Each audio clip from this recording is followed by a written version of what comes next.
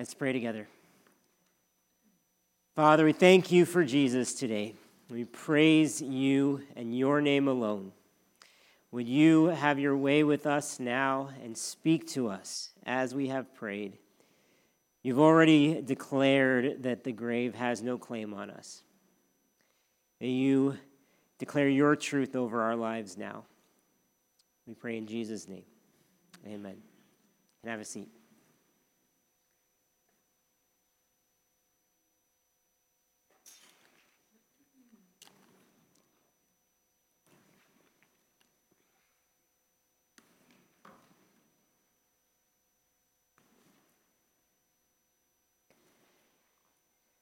Maybe it's just me, but today the days seem darker than ever.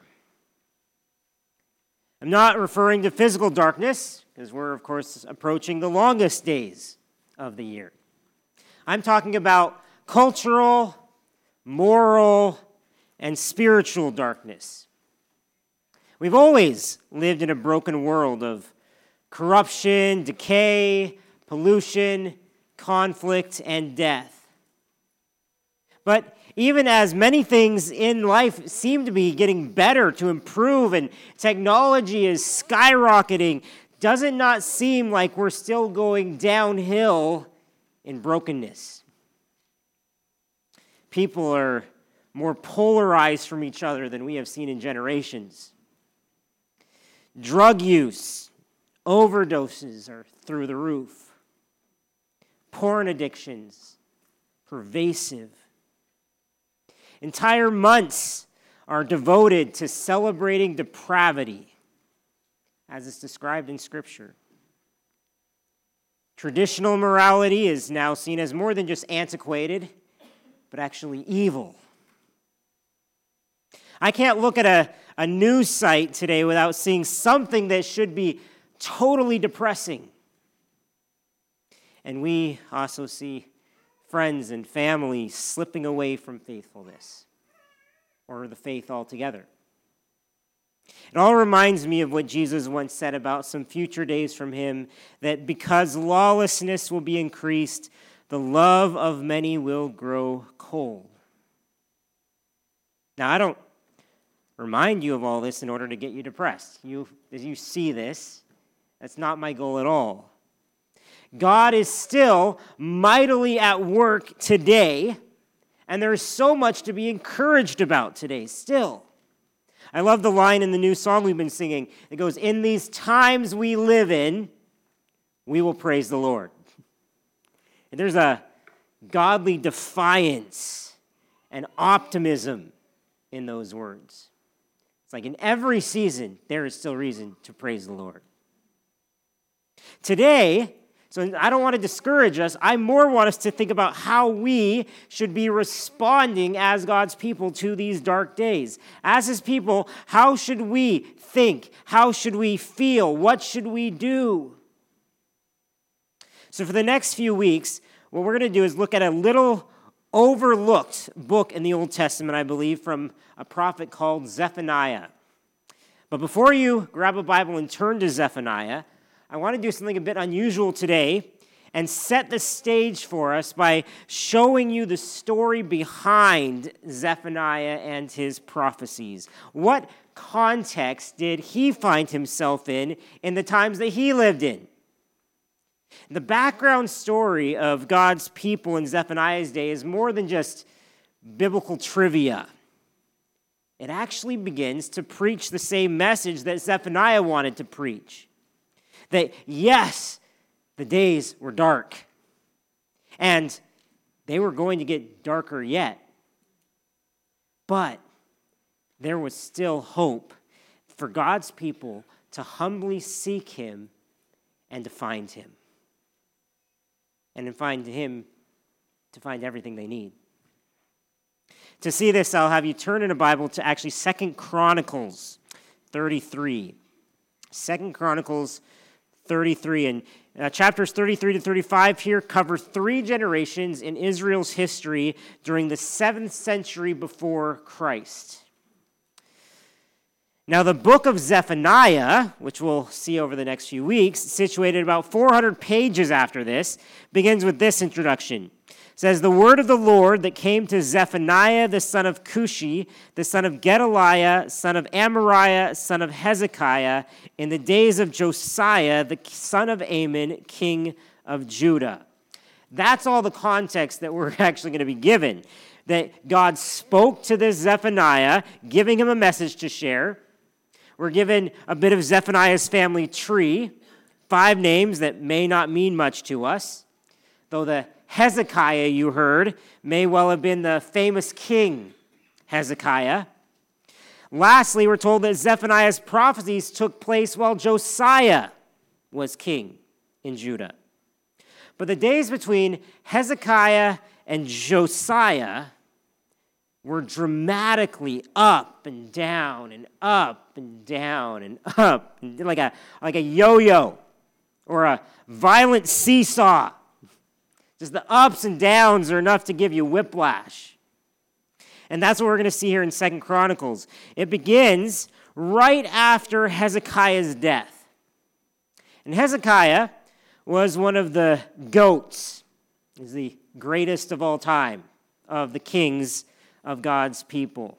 Scripture says of Hezekiah that he trusted in the Lord, the God of Israel, so that there was none like him among all the kings of Judah after him, nor among those who were before him, for he held fast to the Lord. He did not depart from following him. So we have this great godly king dying and leaving his kingdom in flux to his young son Manasseh. Now, when Manasseh, when you hear him take the throne, you should hear an ominous dun dun dun. As under him, Judah was plunged from one of their highest eras to newfound lows. Go ahead and follow along with me from the beginning of chapter 33, where it says, Manasseh was 12 years old when he began to reign, and he reigned 55 years in Jerusalem. That's the longest reign of any king in the Bible. But long didn't equal good. And he did what was evil in the sight of the Lord, according to the abominations of the nations whom the Lord drove out before the people of Israel. For he rebuilt the high places that his father Hezekiah had broken down. He erected altars to the Baals and made Asheroth and worshipped all the host of heaven and served them. And he built altars in the house of the Lord, of which the Lord had said, in Jerusalem shall my name be forever. And he built altars for all the hosts of heaven in the 2 courts of the house of the Lord. And he burned his sons as an offering in the valley of the son of Hinnom, and used fortune-telling and omens and sorcery, and dealt with mediums and with necromancers. He did much evil in the sight of the Lord, provoking him to anger. Look down at verse 9. It says, Manasseh led Judah and the inhabitants of Jerusalem astray to do more evil than the nations whom the Lord destroyed before the people of Israel. These were dark days. And verse 10 then gives us this little tidbit that makes it even worse. It says, the Lord spoke to Manasseh and to his people, but they did what? They paid no attention. I mean, as a parent, whenever one of my children ignores me, it can be maddening. Or as a preacher, when I'm speaking and one of you fall asleep, it's frustrating. How much infinitely more does the Lord deserve to be listened to? And thus, how much more appalling is it to pay no attention to him? God is holy, he's transcendent, he rightfully owes us nothing, and yet he speaks to us. None of us deserve to have him reveal himself to us, to speak to us, yet he mercifully does. Even when things get darker and darker, his voice is still there calling out to us. And this shows us, I believe, that in dark days, the Lord still speaks to his people in his mercy. In dark days, the Lord still speaks to his people in mercy, kindness, and love. And he does so even if he knows that people aren't going to pay any attention to him. That's what he does here. The Lord spoke to Manasseh and to his people, but they paid no attention. I bet that most of us would agree that this happens all the time in our days as well. Right? The Lord speaks to his people in a variety of ways, through his creation, through his word, through his people speaking or preaching the truth to people around them, and more. But most people have shut up their ears and don't want to hear it. They will label the created order as purely natural evolutionary processes. They'll label Scripture as man-made, archaic mythology. Or worse, hate speech. They don't believe God is or even could be speaking through it. So they dismiss his voice without a second thought. And don't assume that this is just a problem out there in the world. You know your heart. I know mine. How often do we hear him speak, want to respond, but then fail to follow through? Or how often do we leave his word untouched upon our shelves gathering dust? You can ignore your parents, your teachers, your employer, or your government. I'm not saying you should, but you can, and you may even get away with it. But you cannot disregard your Creator, your rightful Lord and King, without repercussions. God kept speaking to his people, reaching out even in some very dark days. And so when they still ignored him, his judgment was very warranted. And look at verse 11. It says, "Therefore, the Lord brought upon them the commanders of the army of the king of Assyria, who captured Manasseh with hooks and bound him with chains of bronze and brought him to Babylon." Now, some extra backstory for you. The Assyrian Empire this is their heyday. They were growing in power during this time, but during Manasseh's father, Hezekiah's reign, God had supernaturally held them at bay. You can read some of the stories in the Bible. So now, it was like God was removing his protection from his people, giving them over. It's noteworthy that Assyria held its most ever power in Judah, here in verse 11, right when Judah's leaders showed the least faith in God. It directly corresponded. God wasn't going to allow the people that bore his name, that represented him on earth, to blatantly disregard him with impunity. However, in verse 12, we get a first major plot twist in the story. Okay, so they captured Manasseh with hooks, bound him with chains of bronze, brought him to Babylon. Verse 12, "And when he was in distress, he entreated the favor of the Lord his God and humbled himself greatly before the God of his fathers. He prayed to him, and God was moved by his entreaty and heard his plea and brought him again to Jerusalem into his kingdom. Then Manasseh knew that the Lord was God." Isn't that great? And this was undoubtedly what God had been trying to tell them before, that he was the one true God and that they should humbly turn back to him. It took getting conquered, humiliated, and torturously dragged off to a foreign enemy nation to get Manasseh's attention. But in the distress of judgment, Manasseh did respond. And we know he wasn't just asking God to help him because things got too dark for him. As it says, he humbled himself greatly before God. We see he actually genuinely repented. And the redemption of Manasseh is one of the most surprising turnarounds in all of Scripture, I think. And it tells me that there is always hope, no matter who you are or what you've done in life. If you're still breathing, there is still mercy available to you. You're not too far gone yet. Even if you're more advanced in age than most, even if you've been steeped in an immoral lifestyle or secret sins, even if you've greatly offended the Lord, if there was mercy for Manasseh, there is certainly mercy for you and for me. And that much more so on this side of the cross, right, where mercy through Christ is poured out on sinners. What we need to do now is just reach out and accept his mercy. Turning from our wicked ways, turning back to our Creator, to our King.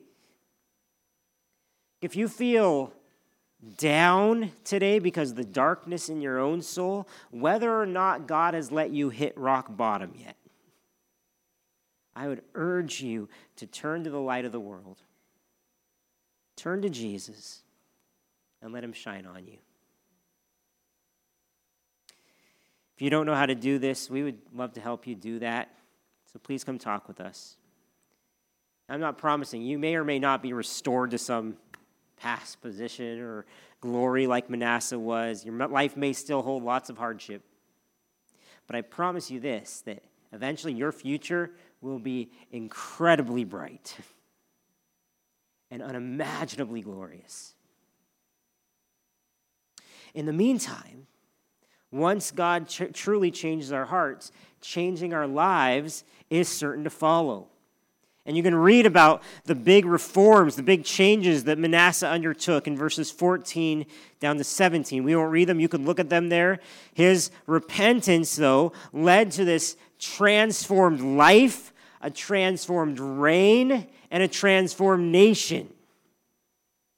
If you think that you have turned back to God, but nothing changes in your life, then it's not true repentance.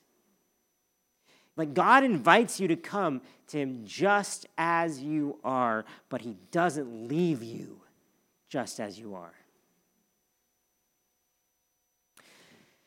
Now, sadly, while Manasseh's reforms appear to have changed his heart for good, they didn't reach the heart of his son, the son who took over the throne after Manasseh died. We see this in verse 20. It says, "So Manasseh slept with his fathers, and they buried him in his house, and Amon, his son, reigned in his place." Dun, dun, dun.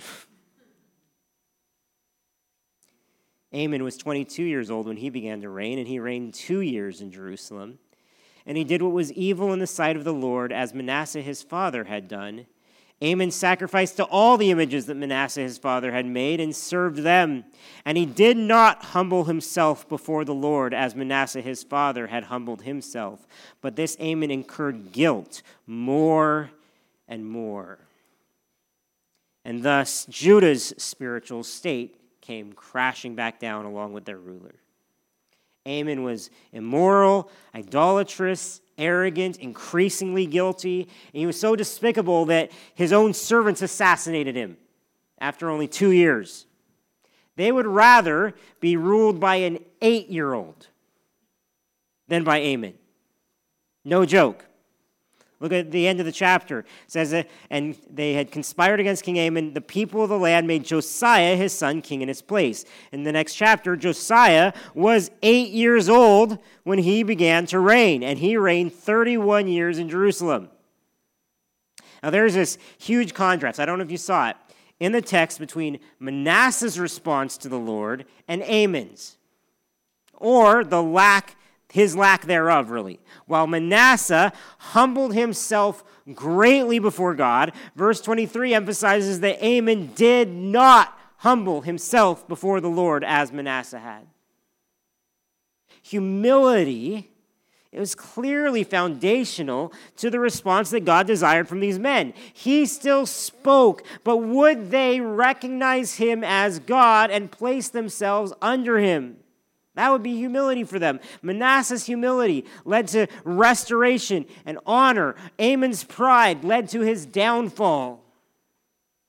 And then their son and grandson, Josiah, would be especially characterized by humility. And I believe that this hints at one of the biggest points that we can see in these chapters, that in dark days, not only does the Lord speak to his people, but the Lord's people still seek him in humility. We must seek him. In dark days, the Lord's true people will still seek him in humility. And Josiah is going to exemplify this point. Though unlike his grandfather turning to God later in life, Josiah shows that you can still seek the Lord, even follow him from the youngest of ages. Chapter 34 describes 4 different events of his reign while he was 8, 16, 20, and 26 years old. Josiah was officially crowned king at that ripe old age of 8. If you're older than 8, I don't know what you were up to at that age, but I'm guessing it wasn't ruling a country. This guy was into computer games and baseball cards. We aren't told much about the first handful of years of Josiah's reign, but by the time he was 16, the Lord had his heart, and Josiah was seeking after him. Look at verse 2 in chapter 34. It says, "And Josiah did what was right in the eyes of the Lord, and walked in the ways of David his father. And he did not turn aside to the right hand or to the left. For in the 8th year of his reign, while he was yet a boy, he began to seek the God of David his father. And in the 12th year, he began to purge Judah and Jerusalem of the high places, the Asherim, and the carved and the metal images." So this leads to another big upswing in the story. Right? But it wasn't that way at first. Like, it started in the dark. Josiah began his reign with the likely trauma of hearing that his father had been murdered. And his dad had sent his country into a tailspin. Society was in upheaval. The throne was unstable, likely untrusted. The palace intrigue must have been unreal. And thus Josiah shows again what it was like to seek the Lord in the midst of dark days. And we wonder, well, what sparked his initial desire to go after God? Was it his grandfather's repentance? Was it stories someone told him about David, his ancestor? Or David's God? We don't know. We only know that as a teenager, Josiah had this extraordinary resolve. He would seek the Lord. Yahweh. He wanted to know him, to love him, to follow him, follow his ways. Let me ask you, do you want to seek the Lord? Do you want to know him, to love him, to follow his ways?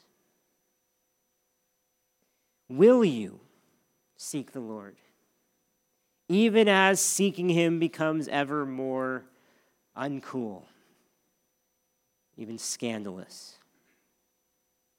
Will you seek him in humility, even if your friends and family turn on you in hostility? Are you committed to seeking him, even when it's really hard to stay focused on him? In the midst of the cares of life and life's distractions. I'll tell you this, seeking the Lord is our only true hope for getting through to the other side.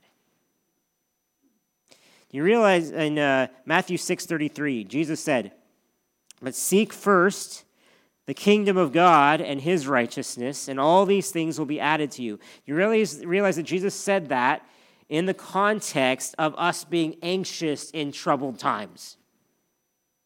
The very next words were, "Therefore, do not be anxious about tomorrow, for tomorrow will be anxious for itself. Sufficient for the day is its own trouble." Troubled times, what do? We seek the Lord. We're going to hear all kinds of ideas or strategies for how Christians should respond to today's world. Maybe got to stand up for our rights, live not by lies.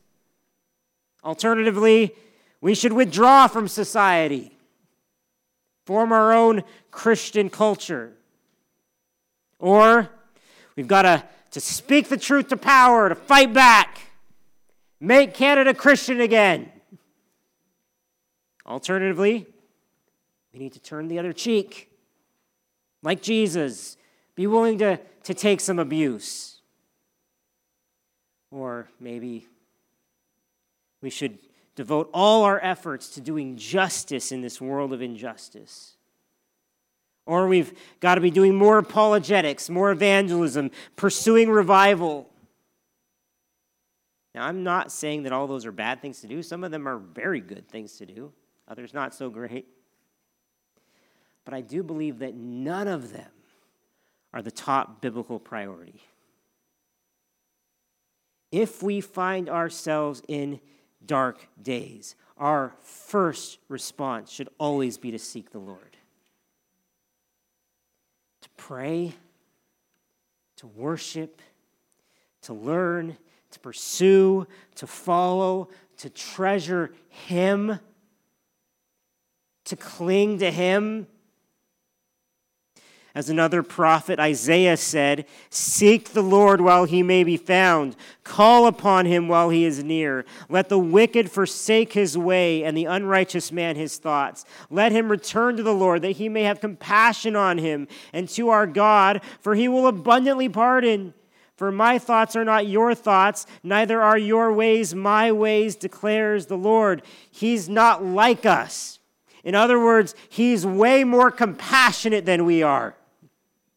Far more merciful than we are. No wonder He's our only hope. Josiah either saw this or he learned it along the way. And as he sought the Lord, it inevitably led to him making changes around the place, like it had for his grandpa. His seeking of God eventually led to transformative action for God. So it says in verse 3, partway through, he began to seek the God of David his father, and in the 12th year he began to purge Judah and Jerusalem of the high places, the Asherim, and the carved and the metal images. And they chopped down the altars of the Baals in his presence, and he cut down the incense altars that stood above them. And he broke in pieces the Asherim and the carved and the metal images, and he made dust of them and scattered it over the graves of those who had sacrificed to them. He also burned the bones of the priests on the altars and cleansed Judah and Jerusalem, and in the cities of Manasseh, Ephraim, and Simeon, and as far as Naphtali, in their ruins all around, he broke down the altars and beat the Asherim and the images into powder, cut down all the incense altars throughout all the land of Israel. Then he returned to Jerusalem. Now, Josiah's reforms here were actually much more thorough and extensive than Manasseh's had been. Most of the geographic places that verse 6 mentions were in Israel. Now, if you know this, Josiah was king of Judah. They were not the same nation anymore. This was beyond Josiah's realm, his jurisdiction. Israel was no longer part of the same kingdom as Judah. By now, Israel had also been conquered under the firm control of Assyria, exiled by them. Land was under their control of the number one enemy of Judah's. And yet, at only 20 years old, Josiah boldly marched across Israel, making these radical reforms, overthrowing the traditions that had dominated these parts for years. This was either great faith or great foolishness. I expect the former. Kids who are here, whether you're a kid of 8, 16, or 20, or a kid of 39, 55, 80, Do not let anyone look down on your age or your youth, your old age, whatever. You can still do great things for the Lord. You can stand up for him in your home, your school, or your neighborhood. Even if seeking the Lord and standing up for him makes things darker for you now. He will have the final word. He'll have the last laugh. You want to be on his side of history.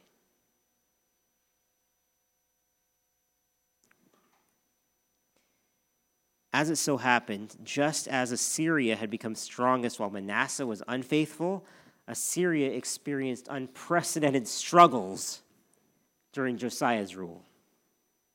Coincidence? No. But at the age of 26, the most significant moment of Josiah's reign took place. After removing many of the sources of evil across the land, Josiah turned his attention to restoring what was holy. Verse 8 says, "Now in the 18th year of his reign, when he had cleansed the land and the house, he sent Shaphan the son of Azaliah, and Messiah the governor of the city, and Joah the son of Jehoaz the recorder, to repair the house of the Lord his God." So, and the verses that follow describe this big building project he starts on the temple. And as they carried on this work, something was not being sought, but it was found. Look in verse 14. It says, "While they were bringing out the money that had been brought into the house of the Lord, Hilkiah the priest found the book of the law of the Lord given through Moses. Then Hilkiah, if I can turn the page. Then Hilkiah answered and said to Shaphan the secretary, "I have found the book of the law in the house of the Lord." And Hilkiah gave the book to Shaphan. Shaphan brought the book to the king and further reported to the king, "All that was committed to your servants they are doing. They've emptied out the money that was found in the house of the Lord. They've given it to the hands of the overseers and the workmen." Then Shaphan the secretary told the king, "Hilkiah the priest has given me a book." And Shaphan read from it before the king. Now, it's hard to fathom how the critical, central scroll of the law of the Lord was lost at some point. It's how dark it got. It was lost. Which makes Josiah's already completed reforms even more amazing. Because he had been doing all of this without much, if any, revelation from God. But now they'd found the book. This was really a marvelous discovery. They had God's word again. Knowing exactly what God desired or demanded of them would help so much. I imagine Josiah must have been giddy with excitement as the scroll began to be read. But then his face began to fall. First in alarm, then in despair. Verse 19 says, "And when the king heard the words of the law, he tore his clothes." Here, Josiah's humility is on full display. He was the king. He was the highest, most noble person in the land. But he was brought low by the word of God. He was humble enough to abase himself, tearing his royal robes, to lament and to repent. Now, you might be a bit confused about the word humility, as it has been often misunderstood. Humility is not hiding yourself, hating yourself, or being weak, or a walkover. It's actually seeing yourself accurately, as you really are, not lower than you really are in reality, but who you really are in relation to our holy God. You're a creature. You're a sinner. And then humility is being overwhelmed at how loved you are anyway. And God's holiness humbles us, but God's love can humble us even more. Like, what is man that God is mindful of me? This leads not to self-despising, but to a self-forgetfulness that ultimately leads to joy. Like, we can breathe a sigh of relief. Like, we don't need to satisfy or sustain ourselves. We don't need to be God to ourselves. As Gavin Ortland puts it, being a big deal is a burden.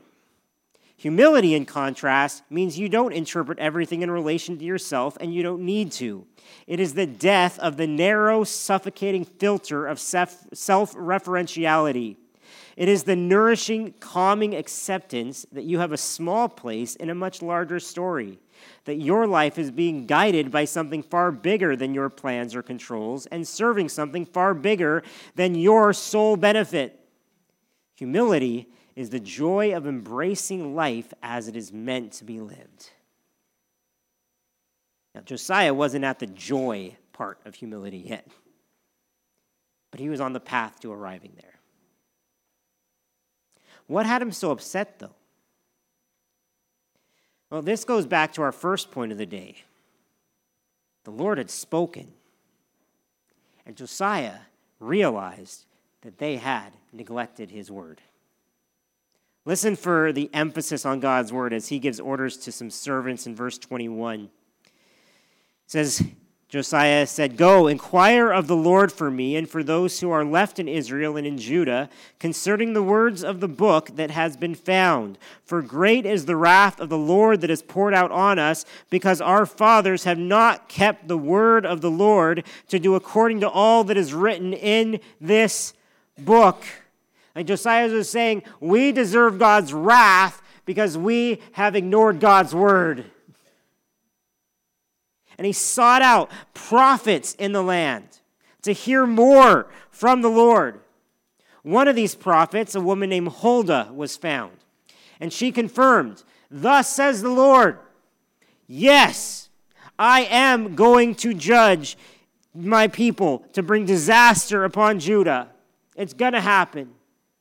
However, God had a special word for Josiah through Huldah. We see this in verse 26. It says, "But to the king of Judah, who sent you to inquire of the Lord, thus shall you say to him, Thus says the Lord, the God of Israel, regarding the words that you have heard, because your heart was tender and you humbled yourself before God when you heard his words against this place and its inhabitants, and you have humbled yourself before me and have torn your clothes and wept before me, I also have heard you, declares the Lord. Behold, I will gather you to your fathers, and you shall be gathered to your grave in peace. And your eyes shall not see all the disaster that I will bring upon this place and its inhabitants." And they brought back word to the king. Do you see what she was saying? That God was going to delay his judgment, and he's going to honor Josiah. Why? Because he had humbled himself when he heard God's word. Josiah had truly heard the Lord, and therefore the Lord would hear Josiah. Because your heart was tender and you humbled yourself before God when you heard his words, and you have humbled yourself before me, I also have heard you, declares the Lord. Sounds like Jesus' words in Matthew 23, "Whoever exalts himself will be humbled. Whoever humbles himself will be exalted." Following this, Josiah gathered the people from all over the country, and once they were gathered, verse 30 says, that he read in their hearing all the words of the book of the covenant that had been found in the house of the Lord. And the king stood in his place and made a covenant before the Lord to walk after the Lord and to keep his commandments and his testimonies and his statutes with all his heart and all his soul, to perform the words of the covenant that were written in this book. Then he made all who were present in Jerusalem and in Benjamin join in it. And the inhabitants of Jerusalem did according to the covenant of God, the God of their fathers. And Josiah took away all the abominations from all the territory that belonged to the people of Israel, and made all who were present in Israel serve the Lord their God. All his days they did not turn away from following the Lord, the God of their fathers. So Josiah spread the word to all he could, and the people followed him. They followed his lead in following God's word. Chapter 35, we won't read it, but it largely describes one major way they put it into practice by restoring the right practice of the Passover feast, which we talked about last Sunday. Josiah led the way in doing just as the word of the Lord said, verse 6 tells us. And then verse 18 says that there had not been a Passover like that one in centuries. But you see, the Lord was still speaking, even in dark days, if anyone had the ears to hear. And we have his word now. He's still speaking in our dark days, if we'll have the ears to hear. It appears that these days of Josiah's reforms were when the prophet Zephaniah arose in Judah. Josiah heard God's word, publicly covenanted to follow what it said, and Zephaniah's prophetic words would have given invaluable support to the reform efforts. For a young king trying to lead radical reform, a powerful prophet backing him would have been a literal godsend. Now, Zephaniah, as we're going to see, wasn't the rosiest guy. He describes some pretty dark judgments in dark days. Yet at the same time, he holds out the hope of God's mercy to those who seek him. Zephaniah's descriptions of God's love at times just stagger the imagination. So we'll see that even as destruction looms, God's love will yet prevail. In coming weeks, we might wonder why Zephaniah gets so dark at times. I mean, weren't things going pretty well under Josiah? And yes, they were. But there's no way that all the entrenched sinful practices from prior kings were eradicated overnight. It had to have taken years to reform the whole nation. And also, remember that we just saw this, God didn't remove the judgment entirely. He postponed it till after Josiah was gone, but it would still come. And we can see both God's mercy and justice here. In 2 Kings 23, Josiah's legacy is described this way. It says, "Before him there was no king like him, who turned to the Lord with all his heart and with all his soul and with all his might, according to the law of Moses, nor did any like him arise after him." So God's mercy enabled him to have that great of a reign. But it continues, "Still the Lord did not turn from the burning of his great wrath by which his anger was kindled against Judah." Do you wonder if we could be in another time of delayed judgment? I mean, sometimes I look around the world and think, how has God lasted this long? How has he not acted yet? Lovingly, he desires all people to repent. And mercifully, he's waiting on judgment. Even now. Who knows? Maybe he's waiting on you. And yet don't be lulled into slumber, because his judgment will certainly come. His word still speaks to us. In the meantime, are we allowing God's word to shape our lives? Do we let it speak to us? Or do we more often ignore it? Are we utterly distracted from it? Do we take it for granted that God has spoken to us, that we can hear him in dark days? Do we treasure the comfort, the correction, the consolation that his word provides us? Do we depend on the light that it sheds on our lives' paths? And do we obey it, keeping his commands with all our heart and all our soul? Like when God speaks, are we willing to make radical changes in our lives? Remember Jesus' words in Matthew 7:24, that everyone then who hears these words of mine and does them will be like a wise man who built his house on the rock. The storms are coming. If you're built on the rock, you'll be ready for them. Another thing I think these chapters show us is how so much can change in so little time. Like this swinging back and forth between each generation is rather dizzying. And this was millennia before modern technology supercharged the speed of cultural change. It goes to show how each new generation must respond afresh to the Lord's voice. As David Baker says, dependence on the faith and piety of a preceding generation is not enough. A personal commitment to the covenant was needed by each successive king in each generation of Israel, as it still is for each generation in the church. Neither the 21st century church nor the Israel of the monarchy can be second-generation children of God.